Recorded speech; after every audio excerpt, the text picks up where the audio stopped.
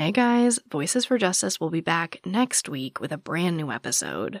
In the meantime, I wanted to share a preview of a new series from my friends at the Fall Line podcast. Starting January 11th, the Fall Line begins a 3-part series covering the cold case of Chairo Garibay Ferreyra. On December 11th, 2005, 20-year-old Chairo disappeared. She planned on attending church with her family in Olivehurst, California, but she never showed. Her family was immediately concerned. This wasn't like the responsible young adult they knew. She kept busy with work, family obligations, and preparation for college, which she planned to start in the new year. She was also looking forward to a family trip back to Mexico where she'd been born. She hadn't been back since they moved to the States, and she was excited. But Chairo wouldn't have that chance. Chairo was reported missing to the Yuba County Sheriff, and both her family and law enforcement began an exhaustive 5-week search that ended in the tragic discovery of her body in a drainage area near her own home. Though there would eventually be a $50,000 reward authorized in Chairo's case, no one has been arrested for her murder. Right now, I'm going to play you a clip from the first episode in the series. Head over to the Fall Line to follow Chairo's story and hear from her family, and what they and investigators hope can be done today. Find the Fall Line, a true crime podcast, anywhere you listen. And I'll see you next week for a brand new episode of Voices for Justice. This is a 3-part series that will be released over 3 weeks. Please be sure to begin with episode 1. This series discusses crime scenes and murder. Listener discretion is advised.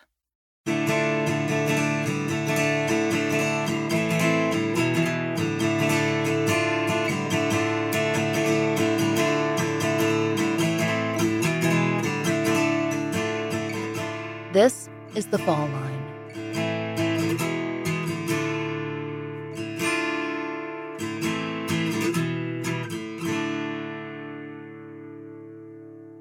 In Olivehurst, California, in the last days of 2005, a 20-year-old named Chairo Garibay Ferreyra failed to arrive at church. Her family had gone on ahead and expected her to appear later. With some family members singing in the choir and a special program planned to celebrate the Virgin of Guadalupe, whose namesake feast fell on the next day, December 12th, Chairo's mother, Magdalena, and her stepfather, Lionel Sr., and her little brother and sister, Lionel Jr., called Junie by the family, and Marisol, all had to leave the house by 5:30 a.m. They piled into Lionel Sr.'s Dodge Ram for the trip, but Chairo had her own car, paid for by her job at the local video store, so she could sleep in a little and meet her family later. They'd be performing at 2 different masses that morning. Chairo would catch up in her 2002 Mercury Cougar. It was a vehicle her little brother and sister and cousins all loved. But Chairo Garibay never met her family at Mass. When her mother and father arrived home, her brother and sister had gone to their cousin's house to play. Chairo wasn't there either. But her purse and cell phone were still in her room, and her Mercury Cougar was still parked outside. Instead, the family's third car, a Toyota Camry that Magdalena drove, was gone. Something was wrong. Magdalena began to make calls. Their family was large and close-knit. The Ferreyra side was stretched across the little towns near Yuba City, like Olivehurst and Marysville, where most of the siblings and their grandmother and grandfather, Magdalena's parents, had settled. Call to call, person to person, then to Chairo's friends. She had many. The question was asked again and again. Where is she? They didn't have time to call the Yuba County Sheriff's Office. Deputies arrived at the family's door, but they hadn't found Chairo. According to the Appeal Democrat, the family's Toyota Camry had been discovered, quote, submerged in the Bear River next to a train trestle a half-mile east of Highway 70. That was an area a few miles from the family's home. That's right at the Yuba County and Sutter County lines. The car had been spotted, per the Democrat, by, quote, a nature photographer.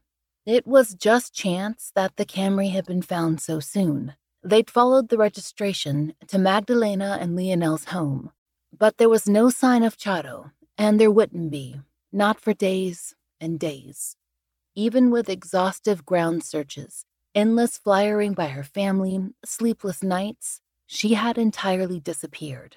The only sign at the house that was unusual, law enforcement noted to the Democrat, was that there was an open window and the screen to the window was laying outside on the ground, and it was unclear whether this had anything to do with her disappearance. Chairo vanished from her Northern California home, from her small town, on December 11, 2005. In a community of roughly 13,000 people who, per the Appeal Democrat, at one point formed a hand-to-hand chain to search for her, it was difficult to imagine what could have happened. Chairo was a busy, well-liked, family-focused young adult with plans to attend college on the horizon. She'd graduated from the local high school. She was a popular staple at the counter at the local video store. She was well known in her church community and the Spanish-language youth group. She had friends, and people everywhere knew her. But no one came forward to say that they'd seen anything. No one ever entertained the idea that Chairo Garibay had run away or left her life behind. She's a good girl. That's what every news story echoed. The sheriff's investigators, her family, friends, the church, they all knew something had occurred. Chairo's parents had been home by 10:30 a.m. that Sunday, and in 5 hours, she was gone without a trace. On Wednesday, December 14th, 3 days after Chairo's disappearance, then Undersheriff Steve Durfer told the Sacramento Bee, quote, "The circumstances are highly suspicious. We're not ruling out the possibility of foul play. We're not discounting any theory at this point." And soon, the word kidnapped began to appear in local news reports.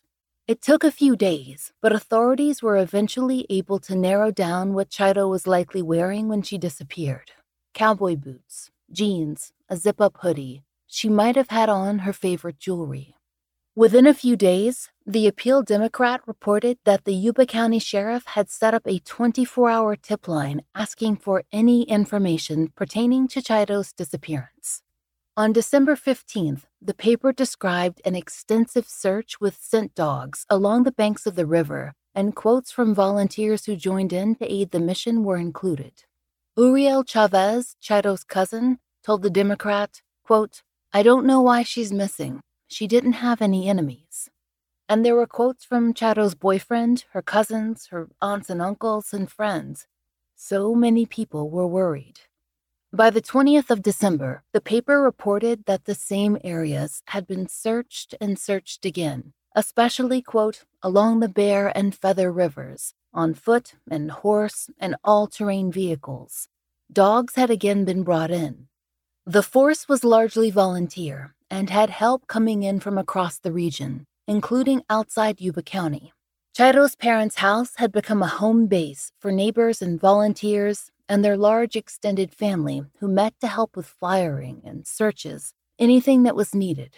And in the afternoons, Magdalena, Chairo's mother, would sit and wait for news. But there was no news. Christmas passed. Relatives from other towns sent presents for Chairo, hoping she'd be home to open them. She missed the trip to Mexico that she'd planned on making with her family. It would have been the first time she had a chance to visit since she'd immigrated as a child. We first heard of Chairo Garibay when a listener of the show contacted us and asked us if we'd cover her case. Anna told us that Chairo was her partner's cousin. She told us that he and his family had been waiting for answers for a long time. As we messaged over Instagram, it soon became apparent how many people who loved Chairo would be willing to speak about her. Her cousins, Hansel and America and Gracia, her mother Magdalena, and her Aunt Carmen, who interviewed with Brooke with the translation help of our special content advisor and translator, Guadalupe Lopez. Chairo's brother Lionel, nicknamed Junie, and her sister Marisol. Chairo's high school friends, Ophelia and Ashley. There is a lot you need to know about Chairo. Her life didn't begin and end that day in December in Northern California when she promised to meet her family at church, but never made it there. And there's more to tell you about her case. But first, you need to know more about her.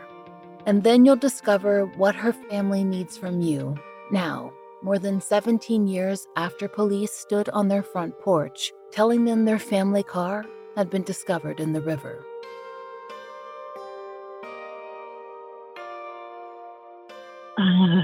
Es que antes de que naciera mi hija, ese nombre yo lo oí de una artista mexicana que tenía ese nombre se le puede poner niña o niño. Entonces dijo Chairo. Y a mí me gustó ese nombre luego. That was Magdalena, Chairo's mother, talking about how she chose Chairo's name. She told us that she liked the name Chairo because it was gender neutral, and she first heard it as the name of a Mexican artist. She told us, quote, "One day my sister-in-law mentioned the name Yosefe, and I liked how it sounded, Chairo Yosefe, and so that's what we named her. The meaning for Chairo is welcome to this world, and Yosefe means white dove. The meaning is wonderful. That's why I loved it, and it fit her very well, because my daughter was always very happy. She had a smile that never went away. Today, many of her friends that I keep in touch with have told me they named their children after her, and it makes me very happy." Unlike her younger brother and sister, Chairo was born in Mexico. She moved with her mother and several other family members to California when she was young. She hadn't seen her biological father since then, and there were plans for her to meet with him when the family took their Christmas trip in 2005. But, of course, with her disappearance, that trip never came. No one wanted to leave, not even the city, to see family close by. They needed to be on hand to find her.